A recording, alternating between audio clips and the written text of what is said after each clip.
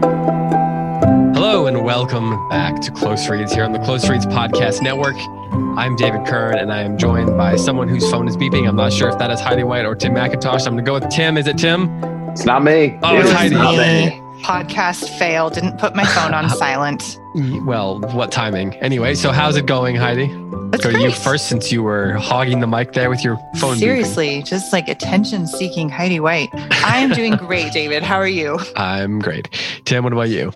Doing great. Terrific. The tops. The tops of the peaks? Yeah, at the peaks. Metaphorically Surveying. speaking.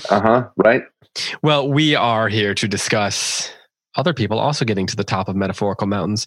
We are here to discuss, and literal mountains, I suppose. We are here to discuss the Odyssey. We're going to discuss books 21 and 22. This is our, well, I was going to say it's our penultimate episode. If you include the Q&A episode, it's not the penultimate episode, but it's the penultimate conversation of the book itself prior to discussing the book based on the questions of our audience. If you stayed with me, then That was complex. You're Kinda smarter like than the I am. Chronology of the Odyssey. Well done. Exactly. So we are here to discuss books 21 and 22. We'll do that in just a second. Don't forget about all the ways that you can follow us. You can follow us on Instagram and Twitter at Close Reads Pods. You can join the conversation on Facebook in the Close Reads Podcast discussion group by searching Close Reads on Facebook. And you can, of course, send us emails at closereadspodcasts@gmail.com. And you can post your questions about the Odyssey on Facebook. We started a thread for that. That's been tagged at the top of the Facebook page. So if you have something you want us to talk about, you can post that there, or you can email it to us at the aforementioned email address. Don't forget also about Patreon. We have a new bonus episode going up probably this weekend. We are going to be discussing Nathaniel Hawthorne's story, Young Goodman Brown. And then each month we'll be posting a bonus episode about a different short story. So if you want to get access to that, as well as various show swag, sweet show swag, a very difficult thing to say quickly, you can go over to patreon.com/close reads to join that as well. Tim, can you say sweet show swag 3 times Sweet fast? show swag. Sweet. No, I can't. It took me 2 and I failed. Heidi, what about you? You got to do it too. Sweet show swag. I just said it once. Does that? No, that doesn't count. I said it once, Sweet Heidi. show swag. Sweet show swag. Sweet show swag. I got it, but I didn't say it fast. And you also got the benefit of hearing Tim struggle with it first. So, I mean, I don't want to belittle your accomplishment, but nonetheless. But it was small. It was smaller than had Tim accomplished his task. Yeah, I had a little bit more practice just like mouthing it for a couple extra seconds for waiting for you to call in on me. Exactly. All right, let's get past this and discuss books 21 and 22 of the Odyssey. Books 21 and 22 are, in many ways, in my mind, the sort of the conclusion of the action before 23 and 24 are a sort of epilogue of sorts. And so we get in 21 and 22, we get the stringing of the bows, and we get the archery contest, and then we also get the great bloody battle. So let's talk about these things. Heidi, I want to ask you this question because this is going to come across as sexist. I can't wait. No. So I was reading something about teachers who were teaching the Odyssey, and they were breaking down responses of their students to the 2 sort of endings to this book. And it kind of fell on like, you know, the sort of traditional genders, the things you'd think of stereotypically. The girls don't love the battle and all the blood and all the descriptions of that. The boys love it. Once that's over, the boys don't care so much about the reunion of Odysseus and Penelope, but the girls like that. Do you think we'll ask you this. Before I go into my trying to interpret if that's actually a real thing or what that means. Do you feel that way as a woman? Like, do you just want to get past the battle and then get into the romantic conclusion? No, not even a little bit. I glory in the moment when he jumps on the table. I love it. Love it. Because it's this moment of redemption when he's saving the land. He's saving the day. He's a true hero. But there is a lot of blood and gore. And I adore also the reunion between Odysseus and Penelope. I think it appeals I think it says a lot about the book that it appeals to both that kind of traditional masculine stereotype and traditional feminine stereotype, and how it's all one conclusion, one reconciliation, one climactic moment of redemption. Yeah, I mean, I said it's stereotypical. I suspect that when whoever was writing it, they were recognizing that individual students are going to respond to it in different ways on, for either gender. Tim, have you, in teaching this with college students, have you noticed any kind of trends as far as that, or do you think that generally speaking, the students you dealt with, I say like they're a problem, that you got to experience teaching responded more like what Heidi, where she glories in him jumping onto the table, which we have to talk about?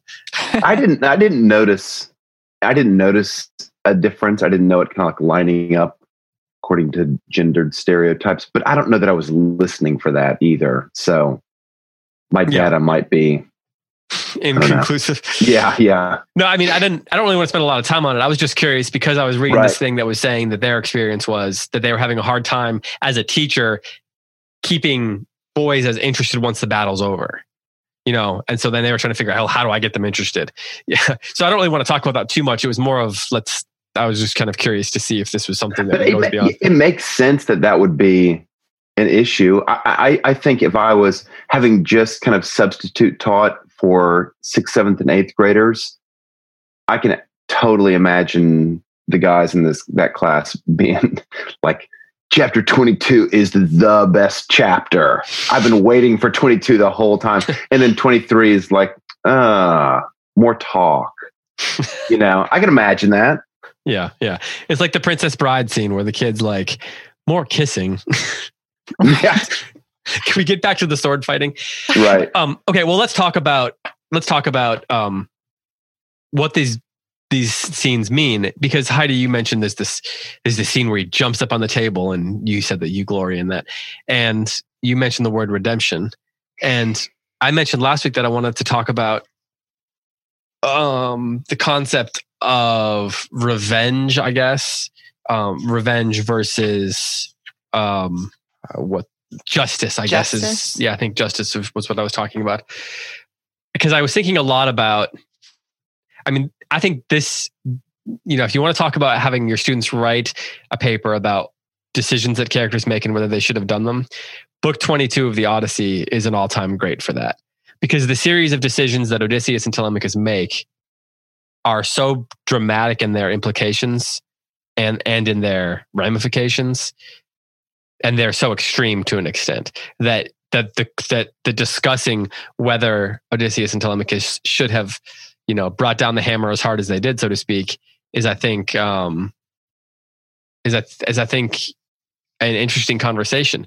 So I was thinking a lot while I was reading about whether they went too far and whether it's just a revenge story. Like, are they just like, to what extent? When does revenge get out of hand? I guess is what I was thinking about. So you talked about redemption, though. So how can you talk a little bit more about what you mean? Like, if the words we've got here are revenge, justice, and now redemption, how does the redemption part of this play out for you? Sure.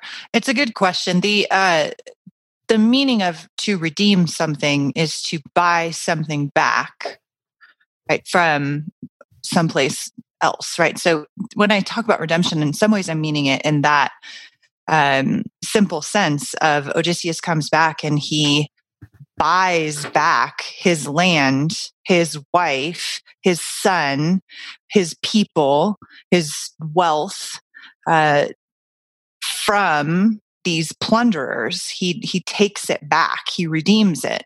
And so, and in the wake of that, he also takes revenge, and at least on the terms of the story, it's a completely just action. There is I don't think, a question within the story on whether or not Odysseus is doing the right thing here. In fact, the book before that we talked about last week, in book 20, he is tormented by it. He's asking the question, is this just? Am I going to be punished by the gods? And Athena comes and assures him, no. Their fate is to die at your hand. And so, kind of go for it. She gives him permission and tells him that what he's doing is justified. So at least on the terms of the story, he absolutely is doing something just here. I was thinking about that scene quite a bit because I agree with you, except to the point that you have to trust the gods then. Like the gods, even if you look at it within the context of the story itself, like what the story is giving us within that framework, you still have to accept then that the gods are in some ways like caretakers of some kind of moral universe for that to be meaningful, don't you? And pleasing one god, you could displease another, which is the whole dilemma that Odysseus has, right? He has the protectress in Athena, but he has an enemy in Poseidon. And so there is a sense in which the moral ground on which any character does make a decision is fairly shaky. But there's also the sense in which we can't use the Christian ethic to judge Odysseus's actions here and still be true to the story. And so what we have is Odysseus jumping up on the table. I think it's this very satisfying moment, but I do know it can be distasteful, particularly since we know that at least one of the suitors was inherently a good man. And that we've explored in earlier podcasts. And so this moment to me feels very satisfying and rewarding. But there are some readers who don't like it, who think it's too bloody. And as Wilson points out in her translator's notes, there are some ways in which Telemachus and Odysseus go too far. All right, Tim, jump in. You're kind of nodding over there, thinking pensively. Well, I was thinking about the way that they go too far. I suspect what Heidi's thinking about is the servant girls. Am I right? What happens to the servant girls, Heidi? And Melanthius. Yeah. Yes. But to go back to the whole question of revenge, I think one thing that's important for readers to keep in mind is that we're in a pagan, justice is still in that kind of pagan revenge cycle vision of justice, which means I think one of the biggest advancements in human civilization is the development of third-party arbiters between violent parties or warring parties or distributing parties. So meaning, if someone, bashes in my car window, I can take it to a third party, which is the police you have system. To go bash in his head. Yeah. Whereas, in a revenge cycle, the way that I get justice is to do the same thing to the person who did to me. So I would go bash in his window or something that I thought was equivalent. But what if I go too far? What if I injure, someone that he loves? Then he's going to come at me to take revenge over me overstepping my revenge. And then I'm going to return. So it's really quick. You can see how rapidly something like a cycle of undying revenge just keeps going and keeps going and keeps going. And soon a generation has passed and no one remembers how it all started. No one remembers that somebody bashed in somebody else's window. That's actually completely beside the point because now families are involved. And so we can see when we get to the end of the book, which I won't go to yet, we can see that's exactly the dilemma that's going to face Odysseus, Telemachus, and his household. They have revenged the wrong done to them. But does that mean the revenge cycle is over? No. In fact, the revenge cycle is potentially just beginning if we don't have a god step in and say, enough is enough, that's the end. Which, to give everybody a little hint, that's what ends up happening. But even there, it's like the god who is his protectress doesn't do that until Zeus says, come on, it's time. Yeah. And and in a way, there's an arbitrariness to when it ends. Yeah. Like it doesn't end because of some kind of merit, Right. or a decision that a character makes, right. Like, maybe there's a code to what's going on, to what's expected of these guys, right? Yeah. Go ahead. Go. Well, the killing of the servant girls and even the torture of Melanthius, which that's the one I struggle with when I read it. With those, there is less a sense of vengeance coming through the story, that the tone has shifted. It's gone from this triumphant moment of redeeming back the land to a kind of a cool, collected, now we have to take care of the loose ends. Like Odysseus is cleansing at this point. He brings the servant girls in to clean the area of slaughter, and then they're killed. So clearly the connection is they are being cleansed as well, just as the floors and the walls the bloodstains are being washed away. So are these blots upon the land, because they have been unfaithful and they have betrayed their mistress and they have not waited for their Lord. So there is almost this same sense that you get in the fable or the parable of Christ about the lamps. Like which of the virgins has saved the oil, which has waited for the bridegroom to return and been faithful and stewarded well the resources of the kingdom, those will be rewarded, whereas the others will they won't just be marginalized or fired or cast aside, but they're going to be cast into outer darkness. The land must be cleansed of these blots upon it. And that's the sense that you get the killing of the servant girls and of Melanthius. It does feel a lot more. It does feel, to your point, Heidi, that it changes from being about justice to being about purity. Right. At some point, I think after most of the suitors are done away with, when Odysseus starts fumigating the house, you're like, gosh, why is he doing that? It does seem like it's because it's about just removing all of the impurities that were left over from both the kind of like memory of the suitors, but also of the slaughter. Mm-hmm.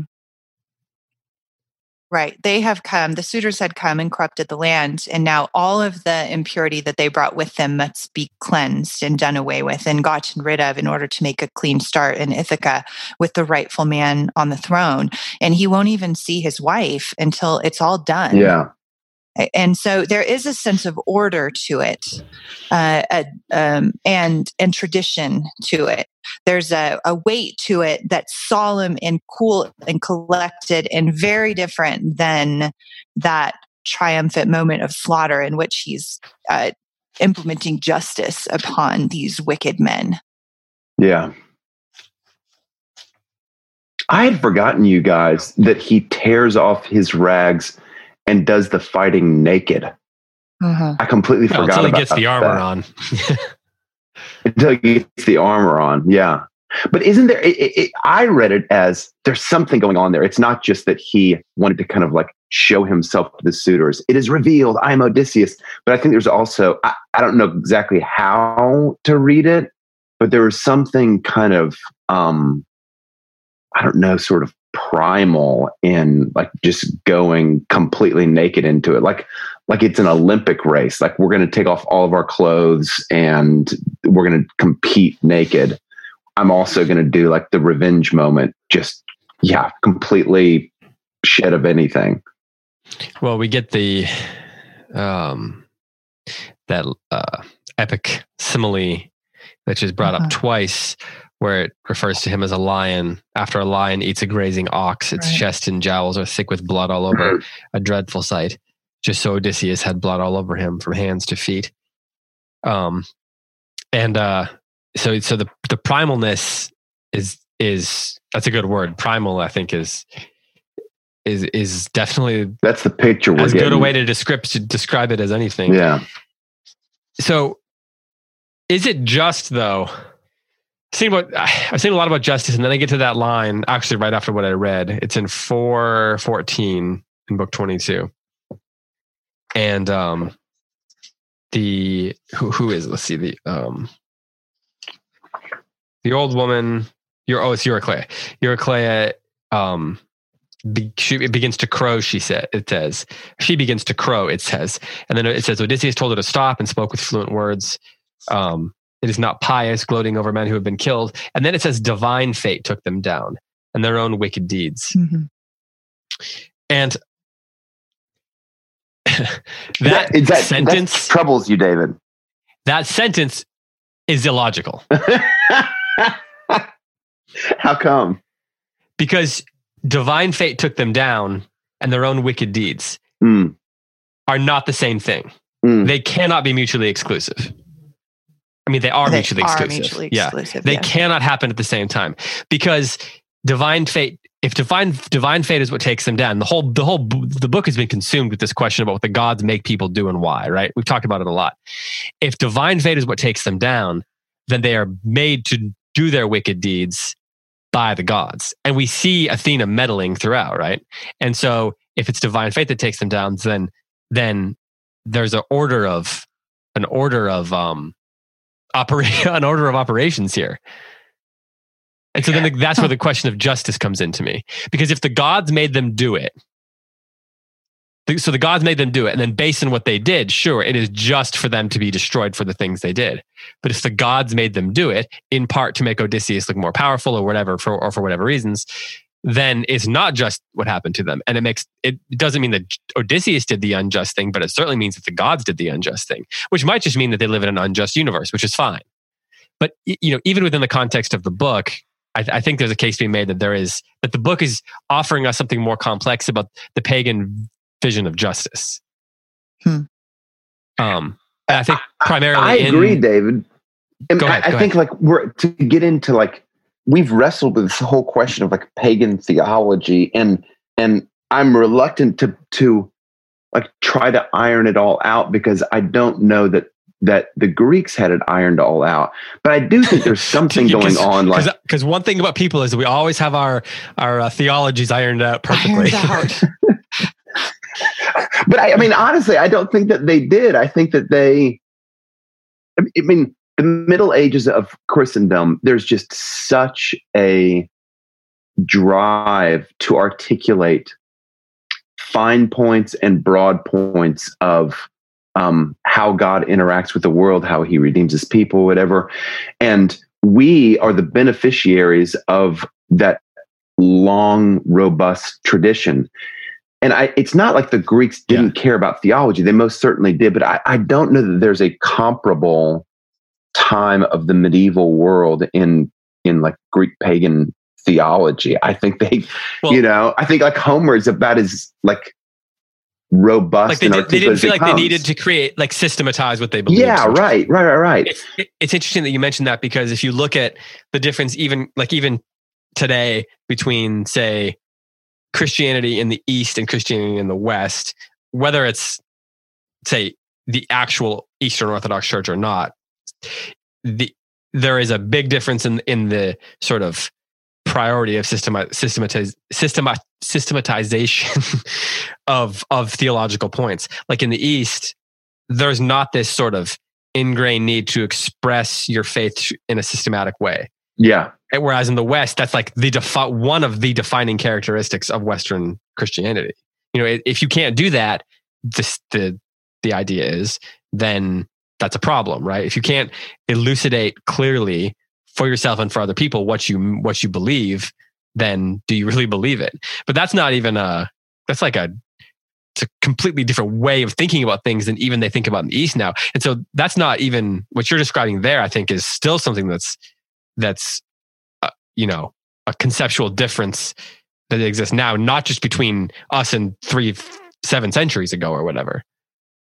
It's like a temperamental difference between the East and the West. There's this famous, we're totally rabbit trailing here, but while we're at it, there's this famous sentence in Charles Hodge's Systematic Theology. So late 19th century Princeton theologian.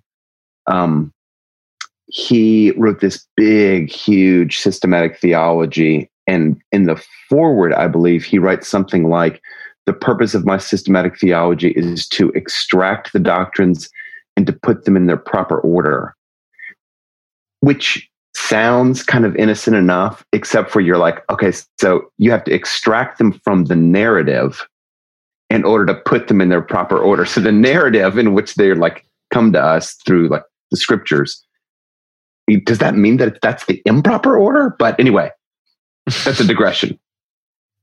Well, it's an important digression though, because later Greek philosophy, which is centuries after Homer, and that's really important to remember, that Greek philosophy made a distinction between the logos, or the nature of a thing, something that could be expressed in. When Socrates is talking about it in this sense, he's talking about propositional truth. Right? And the mythos, which is the stories in which that truth is embodied or expressed, right? So Homer has the mythos, and it's in a sense improper and unfaithful to the text to try to make a logos out of it. Yeah. It's not there. So, they're telling a story. Greek theology, pagan theology, which in some ways is a contradiction in terms even to use that phrase, but I know why we're using it. But they wouldn't have even thought of systematizing something that was so chaotic and unpredictable. There is no way to know the will of the gods unless they reveal themselves directly to you. You could have displeased one and pleased another. They are capricious. So this idea of systematizing something that is completely chaotic would never have occurred to Homeric Greeks. Well, okay, so let me clarify what I'm getting at here. I'm not suggesting that Homer was trying to or did systematize the ideas that I'm talking about here. But what I'm just saying is that there is embedded in the story more complexity than the sort of simple concept that what Odysseus chose to do was definitely right. You know? Right. And I knew that's what you were getting at. And I think you're exactly right. And I think to your point about these phrases, or these clauses in the sentence being mutually exclusive, I think the Greeks would have been like, well, yeah, I don't know what the heck is going on. But yeah, that's fair. And I totally agree. I think that I have a feeling that a Homeric era Greek hearing this, from the mouth of Homer would kind of hear that line that David read. And it's a really confusing line. And I think he kind of would have shrugged or something like that. Let's get back to the action. However, I'm going to attempt to kind of say, I think that my sense of what's going on in that passage that you read, David, is that there's two things are constantly being acknowledged in Homer. One is that the gods are capricious, that they fight with each other. They're going to do whatever they want to with us. And then the other sense is we have to respect them because what the gods want is the way that we ought to live, and they deserve, worship and glory. I think in Homer's time, what's beginning to happen is there's this sense something lies behind the gods. There's something sort of like grander and more unified behind this infighting and squabbling and confusion amongst the gods. And I think it's something like what we would call destiny or fate. And I think it operates like gravity operates, but it's a moral sort of gravity.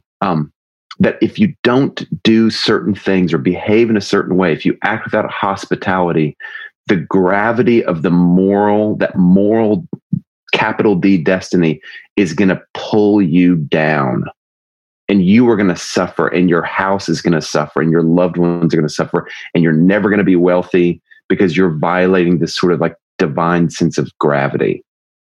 That's the best that I can do. Again, I don't want to put too much onto it because I don't think that it's all ironed out in any sort of scholastic sense. But I think that kind of like feeling of destiny lies behind the infighting of the gods. I think that will begin to be sort of like pulled out and isolated in the time of classical Athens. And so you get Pythagoras saying, yeah, that destiny behind the gods, or that one unifying thing, it's number.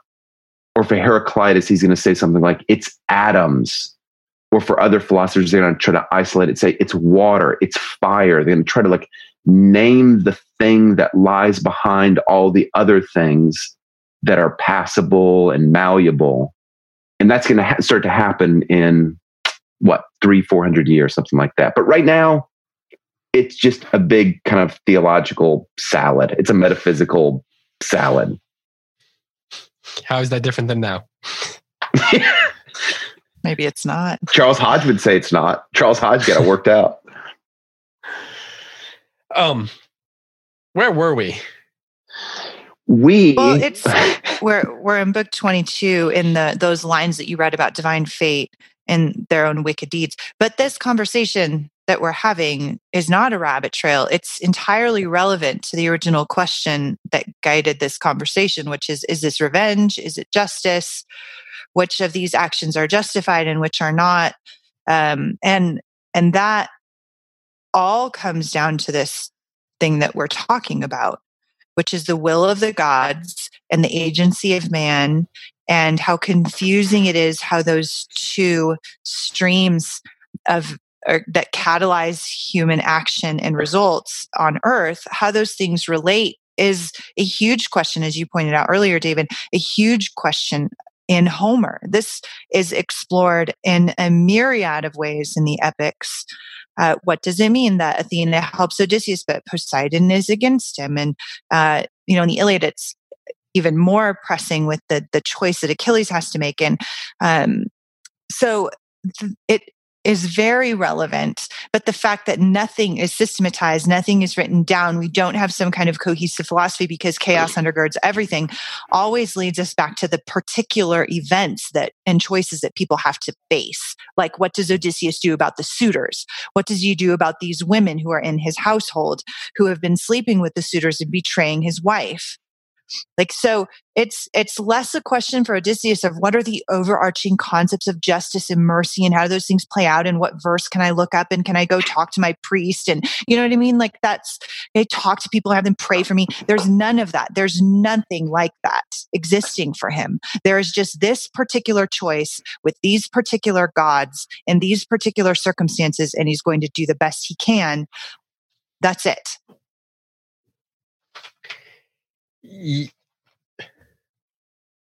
So what does that mean? I guess that means then we have a great story, right? That thousands of years later, everybody who's paying attention is still reading and saying, what do I think about what Odysseus did?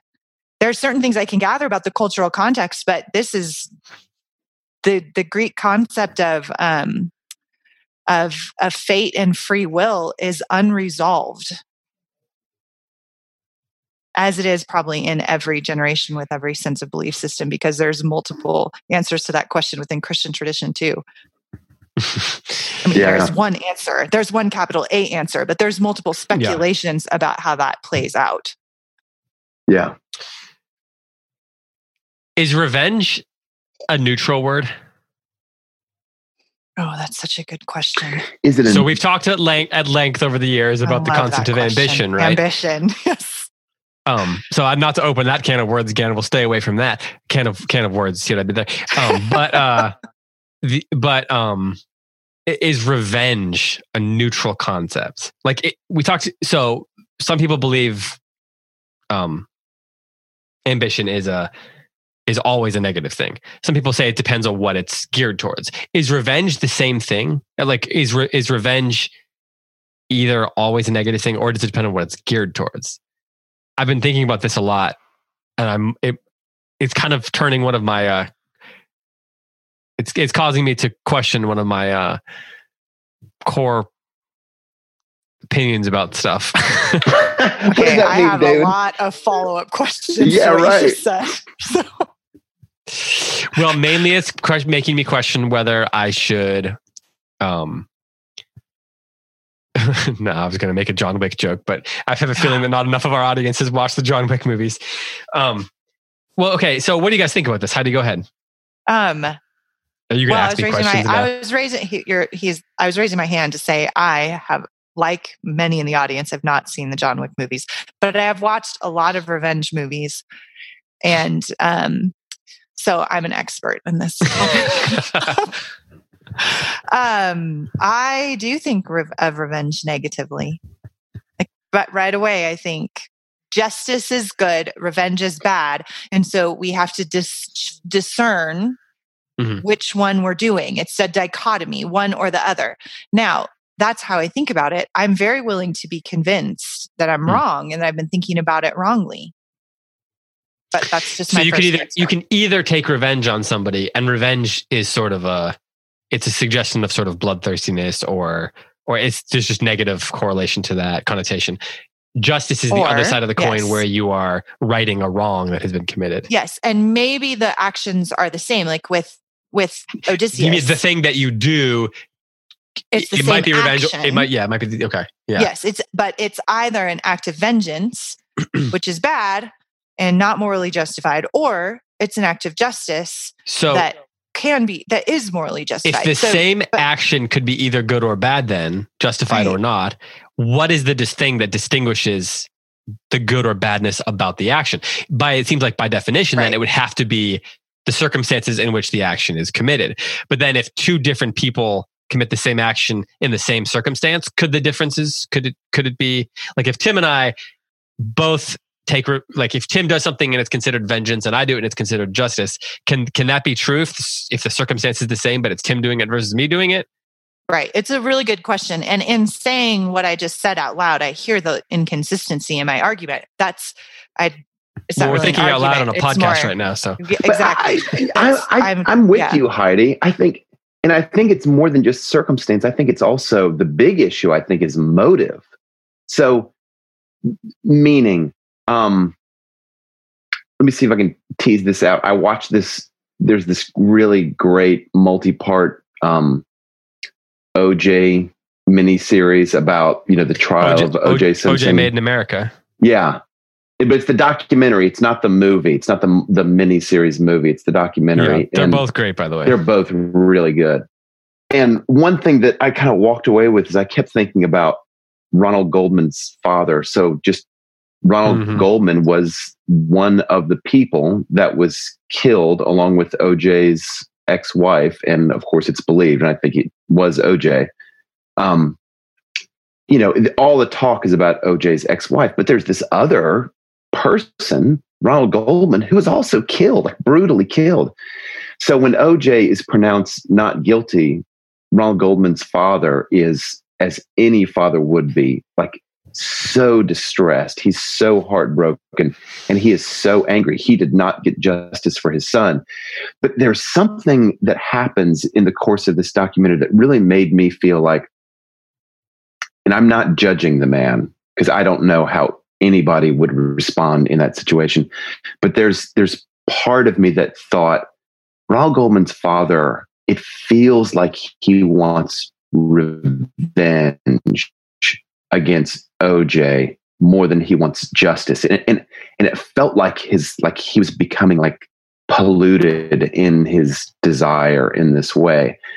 And I do think that I think all the circumstances between someone seeking justice and someone seeking revenge, I think all the circumstances could look the exact same.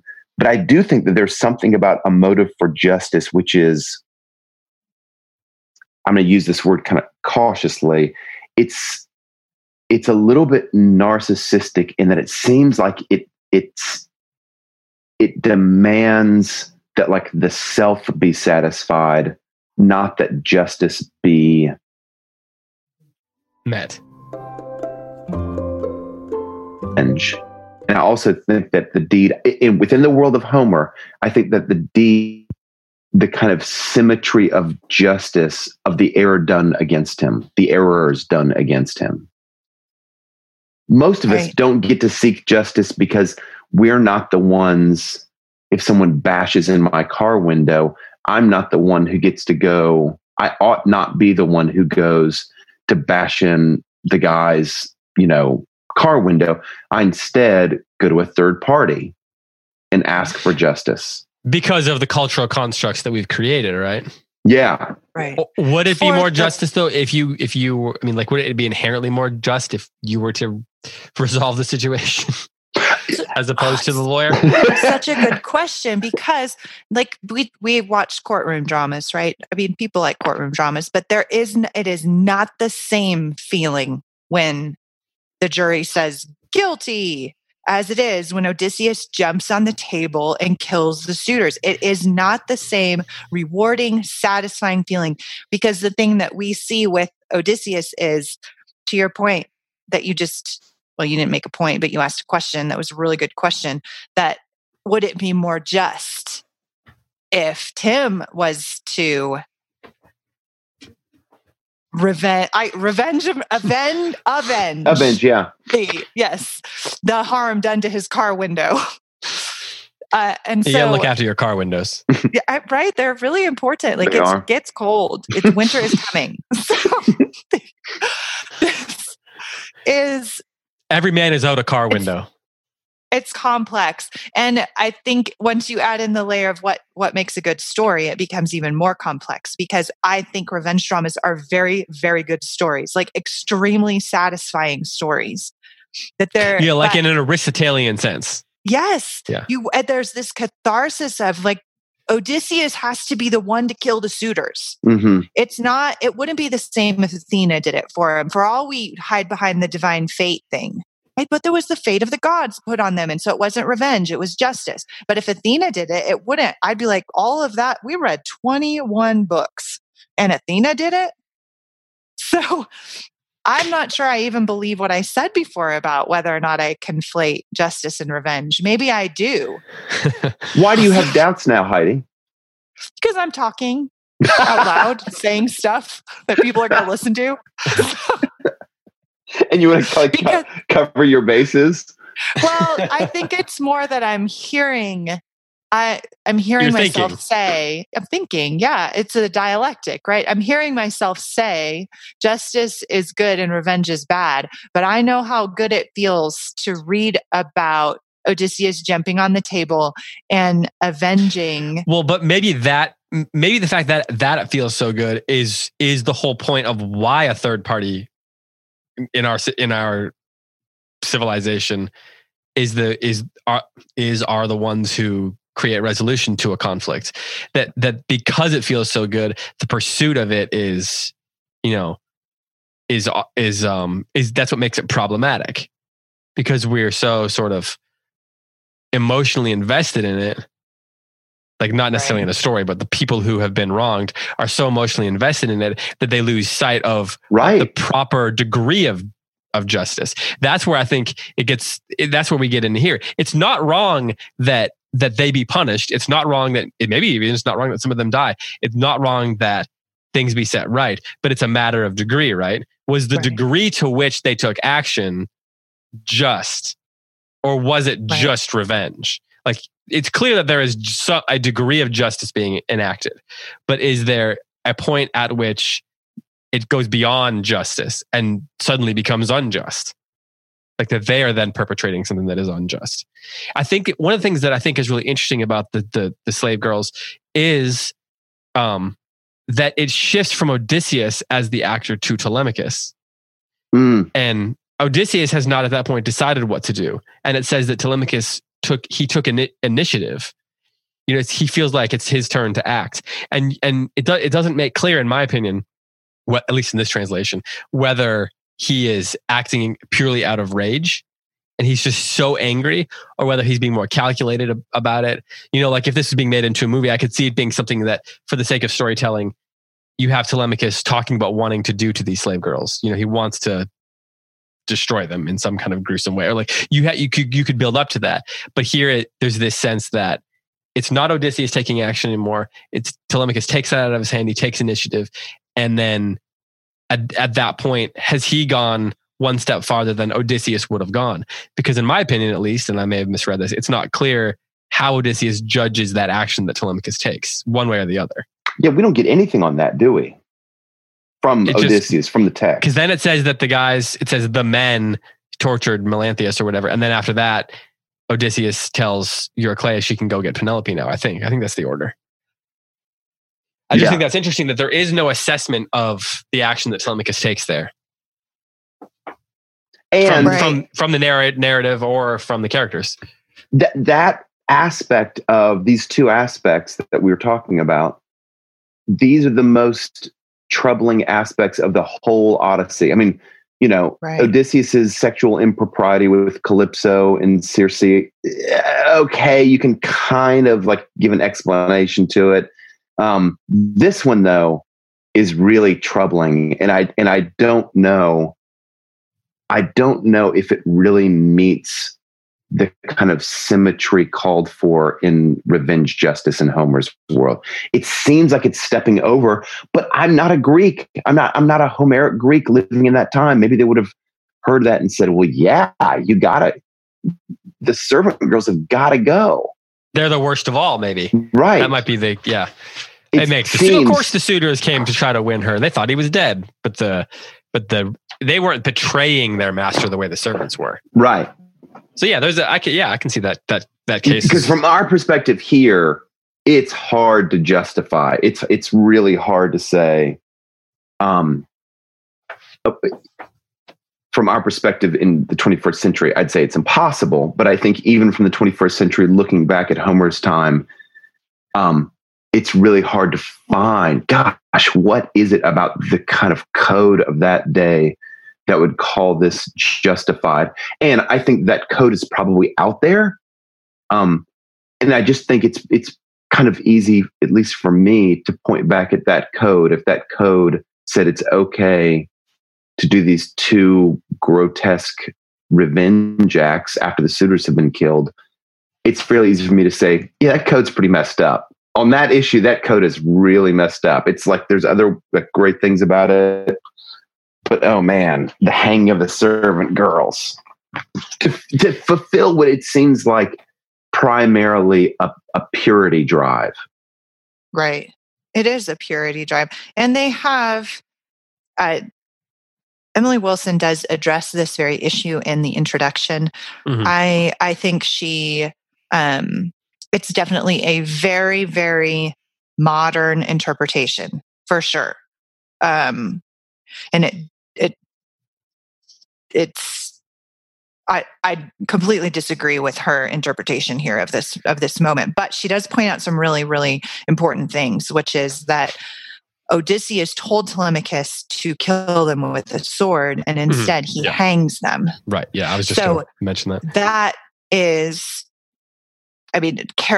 that's a significant detail and worth exploring. Why does he do that? Why doesn't he kill them with swords? And why does he hang them instead? And he says it's because he refuses to grant them a clean death. And then there's also the issue of maybe Odysseus wasn't completely thinking through it because he just cleaned the house. And then if Telemachus kills him with swords, it just gets blood everywhere. So maybe this was like a thoughtful detail on Telemachus's part. So there's, it's a complex scene for sure. And it doesn't have the same satisfying kind of moment of climax that the killing of the suitors has. This is troubling, and it's complex even within its cultural context. It isn't black and white. I was struck by how it feels, you have this big battle and they fight each other in battle, right? And, even if they kind of had the suitors kind of pinned down or whatever, but the suitors throw spears back, they grab some armor, they get a chance to defend themselves sort of. And then it's over, but then it keeps going. And the Melanthius and the servant girls, they don't have a chance to defend themselves, right?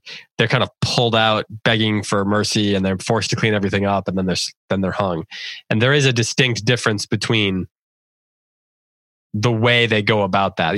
There is a sort of justice at play with the suitors, because at least it's an actual fight, right? It's a fair fight. They get a chance to sort of, I mean, even if they have a goddess on, Odysseus has a goddess on his side, the suitors at least get a chance to, put up something of a defense. But that's not true of Melanthius or the servant girls. And that's a distinct difference, I think. It is a distinct difference. And keeping in mind that they also had the chance over the last 20 years to be faithful to their master, and they consistently chose to be gross. So now the other complex thing about the servant girls, though, which I find, like I said, I find the Melanthius episode more distasteful because they torture him to death. Mm-hmm. But we're definitely trained by Homer to hate this guy in the story. He has no redeeming qualities at all. So it says more about the perpetrators in this scenario than it does about whether or not Melanthius could have truly repented. It's very clear he wouldn't have. Right? He's just a gross guy, unredeemable. So he deserved to die, but does he deserve? But what does it say about Odysseus that his command is that he be tortured to death, whereas the suitors just get a clean, quick death, relatively painless for most of them. They're just killed. He's tortured to death. And then in a sense, so are the servant girls. And there's a significant line in which, and I did look up the multiple translations on this, and it is a sense of violent sexual act in which Odysseus acknowledges the servant girls were raped by the suitors. So did these servant girls who betrayed him, did they have a choice?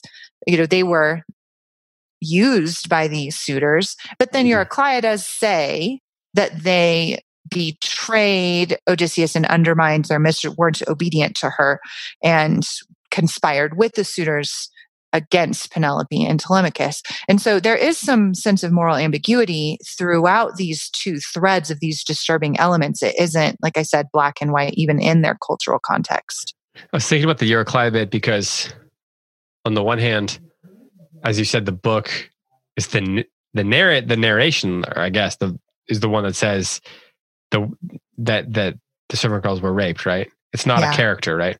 But then Eurycleia as a character is the one. No, Odysseus says it, I think. I think Odysseus says to the suitors, you plundered my home, drank my wine, raped my servant girls, wooed my wife. Yeah. Okay. I was wondering if there's, to some degree, that there's a Eurycleia presents it in an extreme way out of her own. Can you trust her? Yeah. Out of her own anger, not necessarily unjust anger, but Tim, you're I see you looking out the window thinking it's your turn to talk now. So I was just this is the most troubling part of the whole book for me. I don't know that I have anything more to say. Okay, so does the fact that it's troubling make you think about the book or Odysseus, say, or Telemachus or whatever differently every time you come across this? And then later on, you have to put it out of your head to sort of maintain a way of thinking about Odysseus that has been passed on for generations as the sort of heroic character. I mean, does it make you think about him differently? It doesn't make me think different. It makes me think a little bit differently about Telemachus. It just does seem so excessive. Again, it's so hard. I mean, Close Reads is a complicated podcast because we are constantly kind of trafficking back and forth between sort of these different life worlds, our life world and their life world, I think you're describing reading. It is, but when we read something that's closer to the 21st century, the difference between the life worlds is not as pronounced as it is here. It's just Homer's world is so profoundly different. So the 21st century me is like, Telemachus, this is so excessive. It's just not right. And I feel like I don't know enough about the Homeric world that it's just hard for me to imagine how this would be considered justifiable. So for that reason, I'm like, Telemachus falls in my estimation. Odysseus is a little bit of another story, partly because Odysseus is he's a wild man. He just does what he wants to do. and he lies, and I don't know that he betrays, but his code is chiefly to himself, and that code has an allegiance to himself kind of overlaps with a pious reverence for the gods in certain places. But in a lot of ways, Odysseus, like I said, he's the honey badger. So it doesn't surprise me that he is kind of party to this sort of hijinks. In her notes, which Heidi referenced, there's a at the 432, it says, "Call the women who made those treasonous plots while I was gone." Yes. And she notes that the Greek verb mekanunto, I mean, it's plotted, but it has implications of cunning strategy reminiscent of Odysseus himself. And that word suggests these girls were deliberately hoping to work against their master, a suggestion that goes well beyond Odysseus's evidence, according to Emily Wilson. And she says that she uses the word treasonous for a word that can suggest lack of shame, as well as other kinds of dangerous or inappropriate behavior, including perhaps suggesting sexual shamelessness, but not limited to that. So that's really interesting, given that 9 lines before she mentions that the original Greek word, which she uses, or which she translated as slavery, could also suggest sexual slavery, and that the line could be interpreted to mean that they were trying to resist the advances made by the suitors. Right. So it's really interesting that in 9 lines there, go ahead. Well, Wilson is not sympathetic to Odysseus. You see that time and time again. Given the opportunity to translate a word positively or negatively towards either Telemachus or Odysseus, almost all the time she's going to do it negatively. And she says that in her introduction. Like she says, I am creating a translation that will tell another side of this story. And so she has a very, very postmodern academic perspective on the Odyssey. And so you can take some of what she says for knowing that that's how she'll choose to translate it. It's funny because it just goes back to the first line of the whole book. She says, "Complicated man," right? He's a complicated man. And I think what she's after is that she's trying to pursue the gray areas in the story. Right. I don't think she has I personally don't read the choices that she makes as negative in the way that you're suggesting. I read her to be pursuing the gray area that many translators don't pursue. That, right. For generations he's considered this sort of, But he's not, though, David. Like, for most of Christendom, he was put in the 8th circle of hell. So the idea of like the modern translators like coming up with some kind of new interpretation of Odysseus. But explain the 8th circle of hell thing for people who don't know what you mean by that. Right. We talked about it a couple weeks ago that Dante in the High Middle Ages, when he constructed the 9 circles of hell, he put Odysseus in the 8th circle because Odysseus in the circle of the fraudulent, because he had deceived his traveling companions in not telling them that about the dilemma between Scylla and Charybdis, and Odysseus deliberately chooses the path of Scylla, knowing that 2 of his men are going to die, because if he took the Charybdis path, as Circe had told him, everybody would die. And so, how does that not make him? How does that mean that he's not considered gray area? That paints him as negative. It paints him as pragmatic, right? He either loses everybody or loses 2. So he sacrifices the 2 to save. That's the nature of complicated. Exactly. I agree that he's complicated. That's. But is it worth sending him to hell over? Isn't that I think kind of the question? The point that I was making was that the modern idea that Odysseus, since the Odyssey, has been held up as a great hero until these people suddenly figured out that he was sexist in, the 20th century. Oh, But Dante wrong. himself is suggesting the complicated. That's like I a agree. pre-modern thing. That's my entire point, David, is that he's always been known to be complicated. And so it isn't, but that when Emily Wilson makes these translation choices, she doesn't do it in a complicated way. She does it in a negative way every time. I think there's a lot of, that has a lot to do with the way you think about the words that she's using, though. Right. Well, and the point about the sexual slavery, I mean, all of that, this is a troubling incident. So if you were to take Odysseus' side on it, it would be the side of the suitors have completely corrupted my kingdom. And as a good leader, I have to cleanse it. Mm-hmm. So that is the argument for Odysseus in this case. I don't think you can make the argument that it's okay to torture people to death. So that's why the Melanthius one is the most troubling one for me. Well, except that the argument is that the degree of sin the degree of punishment should correspond to the degree of the sin. Right. That's the case to be made there. Melanthius would be worse than the suitors. And my assumption is that we're supposed to read it as Melanthius is worse than the slave girls who were worse than the suitors in terms of the actual choices that they're making. Right, because they were treasonous against their master. And thus there's an increasing degree of severity to the punishments.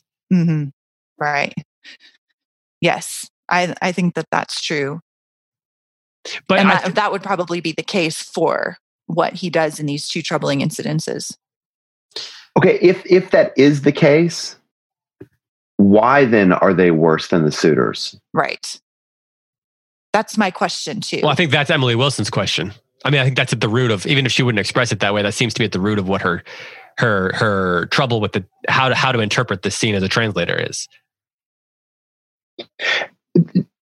Okay, my hunch, and I think this is like to harken back to Dante, in the very pit of hell are three people in Dante's world. Now, again, like Dante's writing in 1300, Homer is writing what would we say, like 11 to 700 BC, something like that. So they're separated a huge amount of time. But in Dante's world, the three people that are in hell are Judas, Cassius, and Brutus, and they're the three betrayers. Right. Like Satan is actually like chewing on their bodies. That's how little Dante thinks of them. And I wonder if something about it's the loyalty of being part of a household and violating that loyalty. Is that what makes the servant girls worse than the suitors? Because the suitors weren't ever loyal to Odysseus's home. They were outsiders, but the servant girls, they were part of it. Right. Could we say that's a plausible explanation for why, if they are in fact like treated worse or viewed as being worse than the suitors, could that be the reason why? Right. I think absolutely that's the reason why. In the introduction, Emily Wilson makes the point that Odysseus and Telemachus are trying to subjugate all the women of their household, including Penelope. And so because of that, the servant girls, whether they were abused sexually or not, have to die because they have united themselves with the enemy, whether they were forced or not. The whole point is to get rid of all the unclean women in the house. I don't see that in the text at all. I see the emphasis on the treasonous nature of the choices of these young women, that there were 50 of them and 12 of them, Eurycleia says, were treasonous, that plotted with the suitors against Penelope and Odysseus. And the plot was to kill Telemachus. That's the plot. Mm-hmm. Mm-hmm. So then Odysseus has to cleanse that. So how he goes about that, we find troubling, but I do not see in the text that there's any sense of we have to subjugate the women of our household, and that's our goal here. Heidi, would Emily Wilson maybe say back to you, Well, you don't see it in the text because it doesn't need to be stated. Yeah, that was part of the world. That was part of the world that they lived in. Yes, that's exactly what she'd say. So that's the whole modern argument against the Odyssey. The claim that the Odyssey is inherently sexist is because of that. And Odysseus gets to sleep with the goddesses, and he never has to pay any consequences. Then he gets to come home and kill all the women, and Penelope has to go to her room. It depends on how you define the word. Right. And Penelope has to go to her room and listen to Telemachus, and that's like this systematic subjugation of femininity throughout the Odyssey. And Penelope is the only one who fights against that. That's the feminist kind of interpretation of the Odyssey. So, and to David's point, every generation has judged this story according to its own standards. But what we do on Close Reads is meet it on its own terms. Since when? Since when did we ever do that? I never said that. That's what I do on Close Reads. Maybe I meant the royal we. But Heidi, I want to say to you, I would think, based on what I know about you, I would think that in some ways I'm actually going to try to speak in your voice for a second. This is what I think might be going on internally, and I want to hear you obviously be like, yeah, Tim, that's crazy. That's not what I think. I think I bet there's two things going on for you, Heidi. Like, part of you is not blind to the fact that living as a woman in Homer's time was not an experience that you would exchange for like contemporary experience. Absolutely true. Right. But I think there's another thing going on inside of you, which is you love this book. It stood the test of time for good reasons. And I wonder if there's part of you that wants to protect the text from being something other than it is, just to kind of like suit a modern sensibility. Oh yeah, absolutely. Yes, that's everything you said is true. Okay. And so to be troubled by what's going on in book 21, you have to be troubled by this. You must, or 22, excuse me, you must. But be troubled for the reasons that are there, not the reasons we want to be there. Right. Yeah, I mean, we haven't said it this way yet. I haven't gotten around to this yet. But to me, if you take out sort of a modern sensibility about it, the reason that the book is troubling and would have been, or these scenes is troubling and would have been troubling to people then, I believe, is the very fact that in order to cleanse or purify or scour or whatever word you want to use to translate that word, that in order to do that, this is what has to happen. The fact that it is justice within that framework is inherently what is troubling about it. Right. Yeah. It would have been inherently troubling, even if they didn't have the ability to state it as such to the people who Homer was telling the story to. And that's why I believe the book ends with the epilogue. There's a party going on the other side of this wall. I don't know if you can hear it. I don't know what I was saying. I got distracted by all the noise. David, you said that's the reason for the epilogue. Well, can you go? I mean, I kind of view, there's a sort of modern TV storytelling form that is very imitative of the Odyssey, where in the penultimate episode, you see this like in The Wire or The Sopranos or almost any TV show ever, where in the penultimate episode of a season or a series, you get the sort of climactic drama, and then the final episode is actually sort of the fallout. And that fallout essentially acts as an epilogue that tells you what the world is going to be like after the sort of cathartic action has taken place.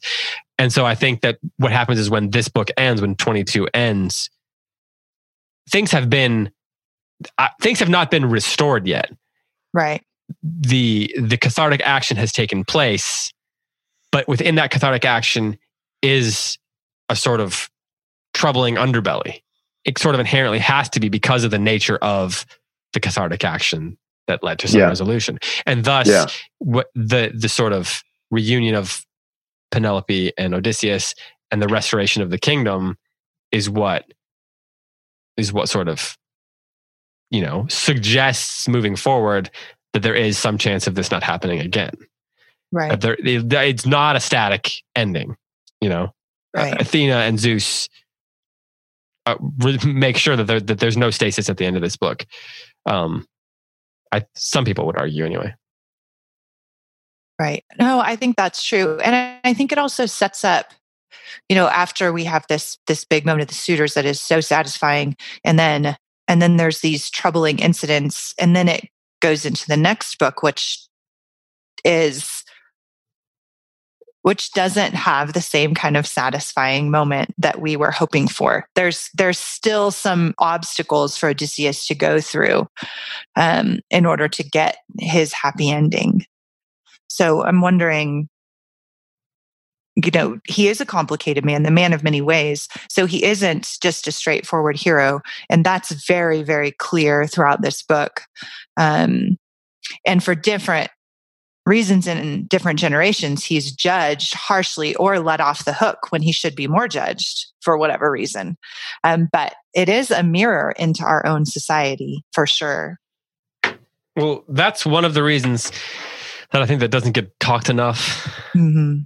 One of the things about great books that doesn't get talked enough about, because it's not just that every generation continues to tell a story or approve of it. It's that the book itself is capable of showing us things about ourselves. Yes. Great books last not solely because we can look at them and say, well, that's been great and it's going to continue to be great, but it's because it gives us wisdom for how we live now. Right. Those things go hand in hand, and the Odyssey, can do that. Even great books are interpretable in any age. Right. I've done this, David and Heidi, you both know I've done this for CRC conferences, a reading of a short story called The Bridge by Edwin Friedman. And it's a troubling story, and it's meant to be troubling. It's meant to really kind of like poke and prod at the reader.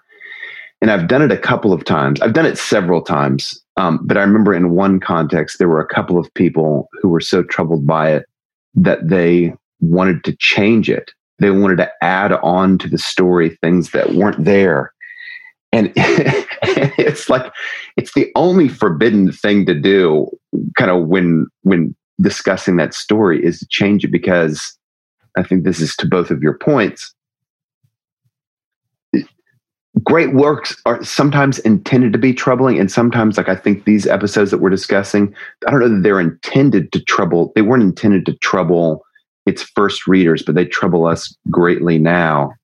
And to kind of just wash them away because they're so troubling, I think does great harm as a reader. It kind of lets you off the hook, and it makes you less inclined to kind of like have a hard look at like former cultures and our present culture. I'm glad you're mentioning this, actually, because I was thinking about this recently with a different book. It might have been Shakespeare. I can't remember what, but I was thinking about how, like, what does it mean to look at a book on its own terms?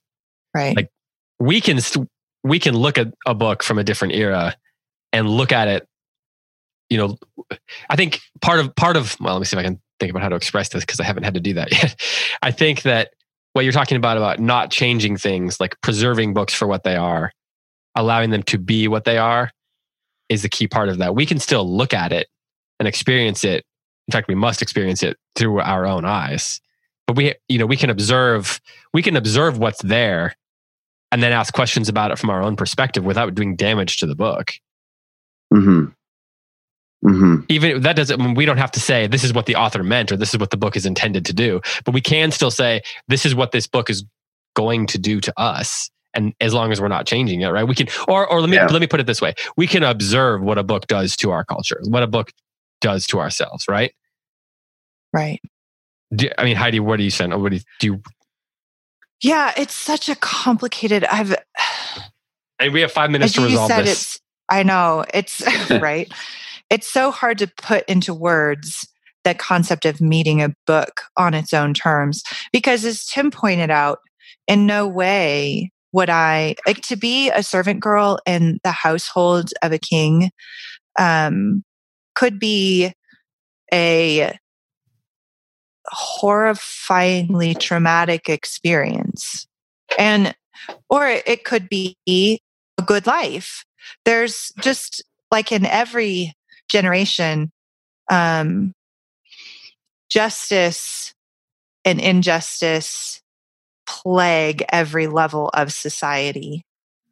And great books shed light on that for that particular cultural moment that those people live in. And then as you're pointing out, they also do that in our generation because we hold them up next to each other. That's why C.S. Lewis said on the reading of old books in the introduction to Athanasius's On the Incarnation, he says you should read more old books than new books because those old books become, they are like a mirror to our own time. And we can look into those old books and see the differences. And then we can rightly order our own judgments of our own time, seeing how different they are from the old ones. Also comparing those to the standard of holiness within the Christian ethic.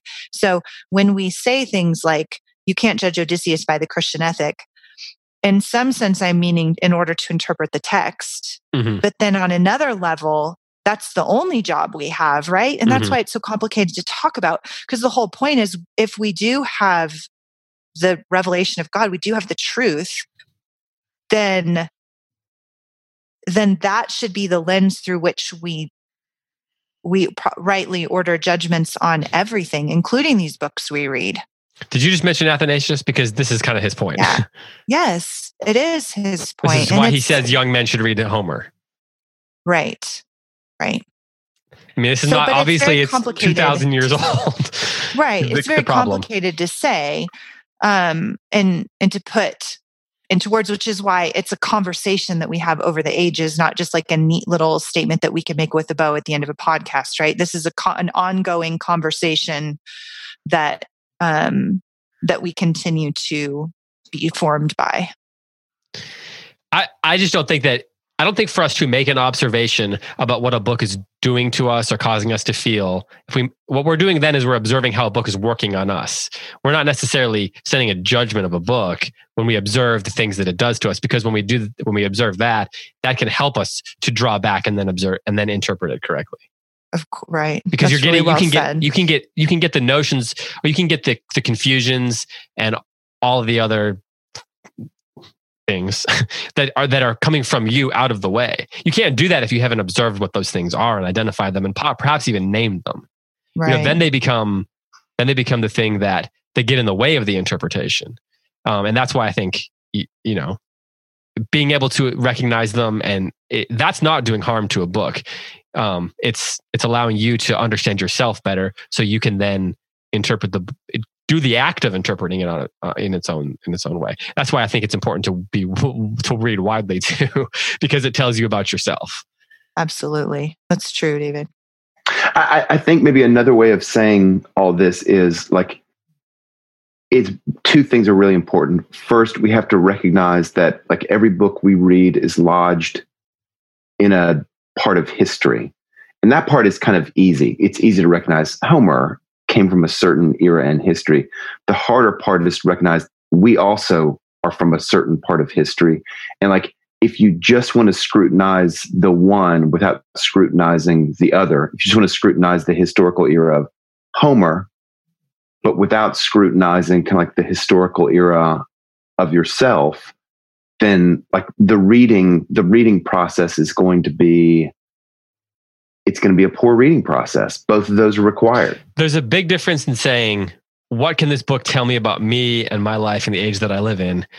And then there's a big difference between that and saying, this is what my age can make this book be. Right. Yeah. Right.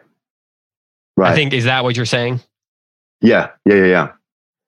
Well, do you guys want to offer any final thoughts? I've said enough for the last 20 minutes, so I'll shut up. But either of you final thoughts before we wrap this up, and then next week talk about the final two books? No, I don't. I don't. Heidi? No, now I'm thinking about all the things we just talked about. So this was such a good conversation today. Yeah. Just go in there on the thread and ask Love questions under a secret Facebook account. We have today. The muse has moved us to talk about a complicated man. The Odyssey has done its work. All right. Well, next week we will discuss the final two books. We will talk about the reunion between Penelope and Odysseus and the setting of the kingdom aright and more interference from the gods. And then after that, next week we will talk about we might answer. We will discuss your questions. So make sure you post your questions on the Facebook page on that thread there, or by emailing them to us at closereadspodcast@gmail.com. Don't forget you can follow along on Instagram or Twitter at closereadspods. And of course, don't forget about the bonus episodes, which you can get access to along with that sweet show swag at patreon.com/closereads. I was saying it's slow and it almost just ripped my tongue out of my mouth. You definitely nailed it. Good job. Thanks, Heidi. All right. Well, for Heidi White and you know what I need to do is I need to come up with like Homeric like epithets for each of you when we're signing off on logging on and signing off on the show. I love this idea so much. For the lion-like Tim McIntosh and I like that. The always encouraging Heidi White. I'm David Kern. Thanks so much for listening. We will be back next week here on Close Reads. Talk to you soon. Oh, happy reading too. I forgot to say that.